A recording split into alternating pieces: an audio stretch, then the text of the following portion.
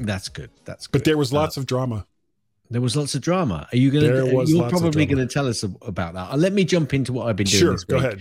Which has mainly been utilizing again ScreenFlow to do a load of introduction or tutorial screencasts and videos for work, and I'm just getting really into it. Actually, getting really into using the software, and I think I need to play with it even more to do even more fancy stuff. But yeah, it's good at the moment. It's good. It's working well. I want to see. And there's one from another company, and I can't remember what it is off the top of my head.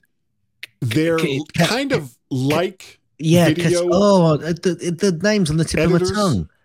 No, the name's on the tip of my tongue. I know. I think that's the one I use because ScreenFlow I think is from Telework or Yes, Teleflow. Telefunken. Telestream. Yeah. And it's not cheap. Camtasia. That's the other one. Camtasia. I knew it was a C. Yeah. Hey. Careful. Camtasia. And I think Camtasia works both on Windows and Mac, doesn't it? Yes.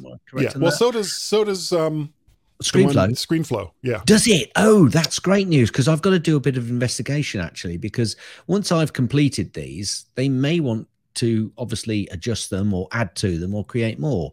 And if ScreenFlow is available on Windows as well, then I shall I can pleased. Almost guarantee that it is, which means, of course, it doesn't. Yeah, well, if you, absolutely. Well, I'll have to do a bit of investigation anyway. I shall find that out. And if it can't, I've got to see if there's any way that I can extract any of the files that they can recreate them. But that's for the future for me.